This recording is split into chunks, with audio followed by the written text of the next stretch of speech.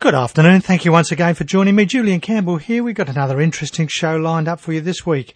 A bit later in the program, we're going to have a chat with Christina Sykiotis, who's the project manager of Create and Innovate at Hunter TAFE. And of course, we're going to be looking at some rules for innovation there. We're also going to have a chat with Brett Gleeson from the Business Growth Centre about the importance of business awards and particularly the Lake Macquarie Business Awards there. But right now, we're going to cross over and have a chat with Rebecca McKenzie from Baker Love Lawyers. Good afternoon, Rebecca. Good afternoon, Julian. And thanks for joining us again. And we're going to look at employment law, but particularly the aspect of termination. So could you tell our listeners why it's important to follow proper process in relation to termination of employment? Yes, Julian. Well, basically, the processes in relation to terminating an employee do require an understanding of a wide range of legal issues and other obligations on an employer. So there can be no doubt that the decision to terminate an employee is usually a very significant one, both in terms of the effect on the employee and the business generally. So as employers would be aware, it can be very difficult to make the decision to terminate an employee. However, situations can and do often arise where the contract of employment cannot continue for reasons such as poor performance by an employee or a downturn in business, which is commonly referred to as a redundancy. So because the area of termination is highly regulated by law, knowing the legal risks and obligations is really essential for any business. So what are some of the actions that might be taken against an employer after terminating employment? Are there different types? Yes, there are, Julian. There are different types of actions that are available depending upon the reason for the termination and the way in which the termination was carried out. So there are several different types of actions which employers may access. So, of course, like any contract, a contract of employment can be terminated just in accordance with the general terms of the contract by either party. If there is a breach of the contract, then one party may be able to sue the other party for damages. However, what I'm going to talk about today relates to what may happen after termination in terms of actions that are available under the Fair Work Act.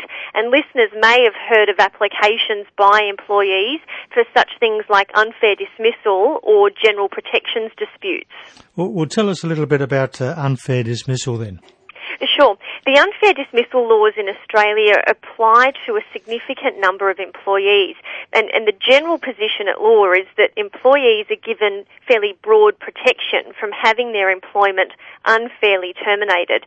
So it's a good starting point to consider firstly whether or not an employee is covered by unfair dismissal laws. So that is whether the employee is eligible to access this jurisdiction. So, for example, an employee who earns over a certain amount of income, which is currently $118,000, a little bit over $118,000 actually, or who has not been employed for a qualifying period of time, they'll generally not be able to access unfair dismissal. But having said that, employers need to be careful to follow certain steps if they are moving to terminate somebody, for example, for conduct or capacity to perform the job issues, because termination may still be deemed to be unfair or harsh or unjust if, for example, the employee is not notified of the reasons for their dismissal and not given an adequate opportunity to respond. And there are also certain obligations on an employer to allow an employee to have a support person present during any termination meeting. So if that's not allowed, then an employee may say that they've been unfairly terminated. The other important thing, Julian, for small business owners is to be aware that there is some protection for small business employers. Now, that's classified as an entity who employs less than 15 workers. Now, there's protection in two main respects. So, firstly, an employee will have to be working for a small business for more than 12 months before they're able to access the unfair dismissal regime. And in addition, there's the Small Business Fair Dismissal Code, which some of your listeners may have heard of. And that actually is a guide setting out certain steps that employers must follow in relation to termination. And if an employer does follow those steps, then that can provide some evidence and protection for an employer in defending an unfair dismissal claim. Now you mentioned about other remedies that employees may access. What would they be? Yep, well, a remedy that all employees can generally access regardless of their level of income or how long they've been working for an employer is what is called a general protections claim. Now, this type of claim is actually very broad, and it can even be commenced by an employee who hasn't been terminated but believe that their employer has breached one of these general protection provisions. So, in general terms, the general protections provisions cover things like discrimination in the workplace, so acting adversely or negatively against someone because of their race or their sexual preference or their religion, and that's just to name a few of the reasons set out in the Fair Work Act.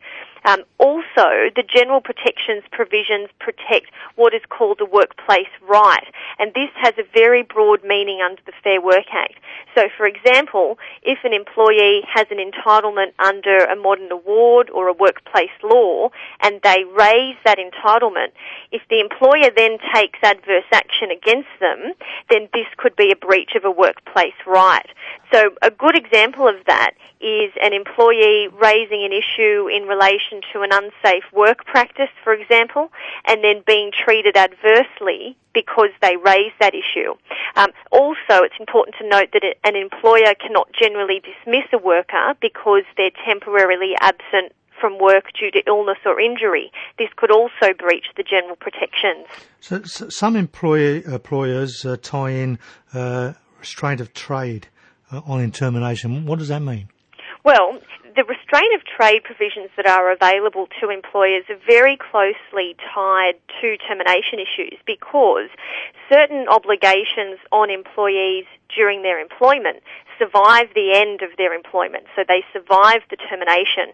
And an example of this is a restraint of trade clause. So in very basic terms, and I'll limit this to post-employment restraints, Julian, because there are other restraints that can be in place throughout employment, but I'll just concentrate on what can happen after termination.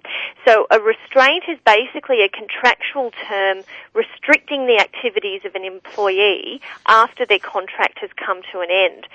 So at law generally, once an employment relationship is over, an employee is free to compete with their former employer unless they are bound by a valid restraint of trade. It's important to keep in mind too that in New South Wales there's also an Act of Parliament that deals with restraints. But as a very general rule, restraints relating to non-competition are unenforceable.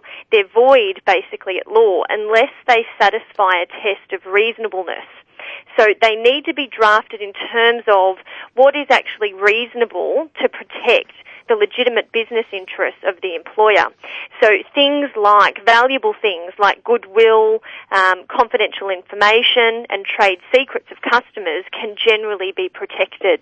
So just give us a little bit more of what are considered determining what is reasonable. Well, what needs to be kept in mind in relation to reasonableness is that a restraint must be limited in relation to the time of the restraint, so how long it's going to actually be in place for, the geographical location and the extent of the restraint. So, for example, it may be reasonable to restrict the activities of an employee for a period of 3 months or 6 months or 9 months within a certain radius or so many kilometres from the place of business and for certain activities, but it needs to be based upon the particular status of the employee. So it's very important to draft the restraints individually for each employee, taking into account things like their position and their role within the organisation, because, for example, it's considered more reasonable to restrict, say, a high-level executive who has access to highly confidential information and is very closely involved with customers and clients, as against another employee who does not have such a level of access and involvement. So there was actually a recent case where a restraint of 7.5 kilometres, which is a fairly small distance, for a period of 6 months was held to be unenforceable for the employer as it related to a tightly knit section of real estate agencies, because it was seen to be too anti-competitive, and that's not meant to be the point of these restraints. However, in contrast, a very recent federal court case held that a restraint of nearly 2 years post-employment was reasonable, and that was for a high-end executive. So there are many factors to consider in drafting these types of clauses in order to get the best effect from them. Great. Well, thanks very much for your time again, Rebecca. We'll have a chat with you another time. Thank you for having me, Julian. Thank you. Bye-bye. Okay, bye-bye. Rebecca McKenzie there from Baker Love Lawyers, helping us to just, if you're going to have to terminate someone, make sure you keep within the law. It's 24 minutes past 1. You're listening to Business, the Law and You on 2NURFM 103.7. Time to have a chat with Brett Gleeson at the Business Growth Centre. Good afternoon, Brett. Yeah, hi, Julian. Thanks for joining us. And very interesting subject today, business awards. Why should I consider a business award? Well, I guess the first thing to consider is are they suitable for your business? Are they the right sort of match for your business, and do they have some credibility? There are, I guess, what I call serious awards, and then there are some popularity awards, and you have to wonder whether the popularity awards actually do have a lot of value if they're only about sort of popularity and that. So if we consider the serious awards, which are generally awards around about excellence, then are they a good match for you, and do you meet the criteria? And by entering them, what will you get out of it? So generally you get a chance to have a good look at your own business against some criteria and have a look at that. And then if you go into the process, then you're going to be putting yourself up against other businesses, and will you stand up amongst the crowd? I think you consider that what's the benefit back to you, and will you gain something from it? Will the business gain something from it? And the general answer is, if you take it seriously and they are credible type of business awards, then you should actually consider going for them. So you've touched on a few of the benefits there. Let's just have a look at them a little bit more. Obviously, the excellence ones that you're talking about, you really have to basically do a business plan and really look into your business, don't you? Yeah, you really have to look at the only business excellence awards are matched to a criteria. They say what they're looking for, and you've got to look at your business in light of that category, and then match it up. And you're convincing a panel of usually about 3 people that your business is a good, sound business and matches against the criteria. And they'll say, and these ones match better than others, and therefore you'll have a winner and some finalists, I guess, in the pack. So it's about that value is really in doing a bit of soul searching for yourself. That helps in your business to look at a good serious at your business. But you get to see who the competition is. You get to see what standard they have set for their business and what they've achieved. And if you become a finalist, well, then that's good for your publicity. And if you actually become a winner, then that's a real bonus in the sense that you can actually say you've achieved a benchmark. And there's some confidence in that you've actually achieved against your peers, and you're considered to be better than the others against that criteria. And there's some good publicity and some good credentials that can come from that. And the Business Growth Centre has recently been involved in organising the Lake Macquarie Business Awards. Yeah, it's something we're doing in partnership with the business chambers here in Lake Macquarie.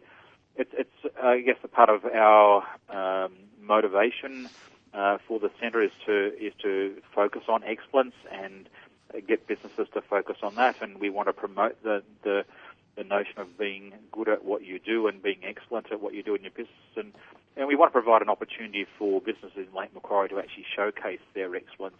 We know that this is a great city for doing business, and we have some excellent businesses here, and we want to showcase that and also celebrate it, and a chance to recognise those who are actually achieving that. So we've got the awards. The nominations are now open, and they're on the website, which is if you do a Google on Lake Macquarie Business Excellence Awards, it's lmbea.com.au.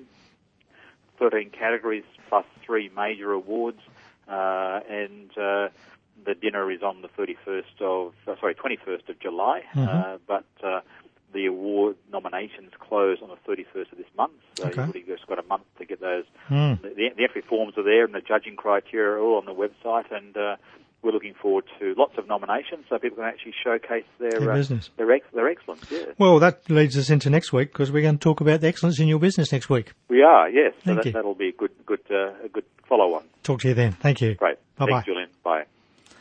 Brett Gleeson there from the Business Growth Centre. Yes, those business awards, apart from an accolade, do get you soul-searching your business. Well, now it's time to have a look at our Minute on Innovation with Christina Sykiotis, for Project Manager of Create and Innovate at the Hunter TAFE. Good afternoon, Christina. Good afternoon, Julian. And you're out there filming this afternoon, I hear. We are. We're filming some of the wonderful student award winners from Hunter TAFE. So we're going to look at rules for innovation. Tell us about some rules. Oh, well, Julian, I was listening to Bill Gates talk about philanthropy, education and innovation last night, and the closing comment by the announcer was, to draw more people into thinking big and outside the square, we must change how we teach. Julian, in my opinion, I think that means teaching everyone from school children to pensioners that it's okay to make mistakes and take a chance. Of course, the best risk takers are those who have nothing to lose. Amy Cosper, Editor-in-Chief of Entrepreneur, opens her May editor's note with rules. I've never met one I liked. Of course, I instantly fell in love with her thinking. We took our children camping a few years ago and the place was full of signs that said don't run, don't ride bikes, don't make a noise. We were looking for a sign that said don't have fun. There's a couple of entrepreneurs with colourful stories of breaking rules. Sarah Blakely is the founder, CEO of Spanx, a hosiery brand. She launched the brand from her home and it's now worth more than $1 billion. Neiman's, a department store in the US, agreed to stock Spanx, but it had it tucked up the back of the store. Sarah went to Target, bought shelving, and moved her product in front of the registers. The only reason she was caught out was because of the closed-circuit television.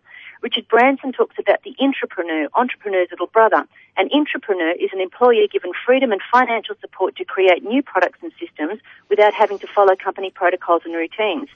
Jack Dorsey, founder of Twitter, Mark Zuckerberg from Facebook, Stephen Jobs were all risk takers and all broke rules. They challenged the status quo and they jumped outside the square. And yeah, you're certainly right. You've highlighted a number of those as ago, people who break the rules and have made great successes out of them. Absolutely. And next week we're going to talk about the Innovation Week coming up, aren't we? So that'll be an exciting time. Well, thanks very much for your time again, Christina, and we'll talk to you next week. Thanks, Julian. Have a great week. Bye-bye.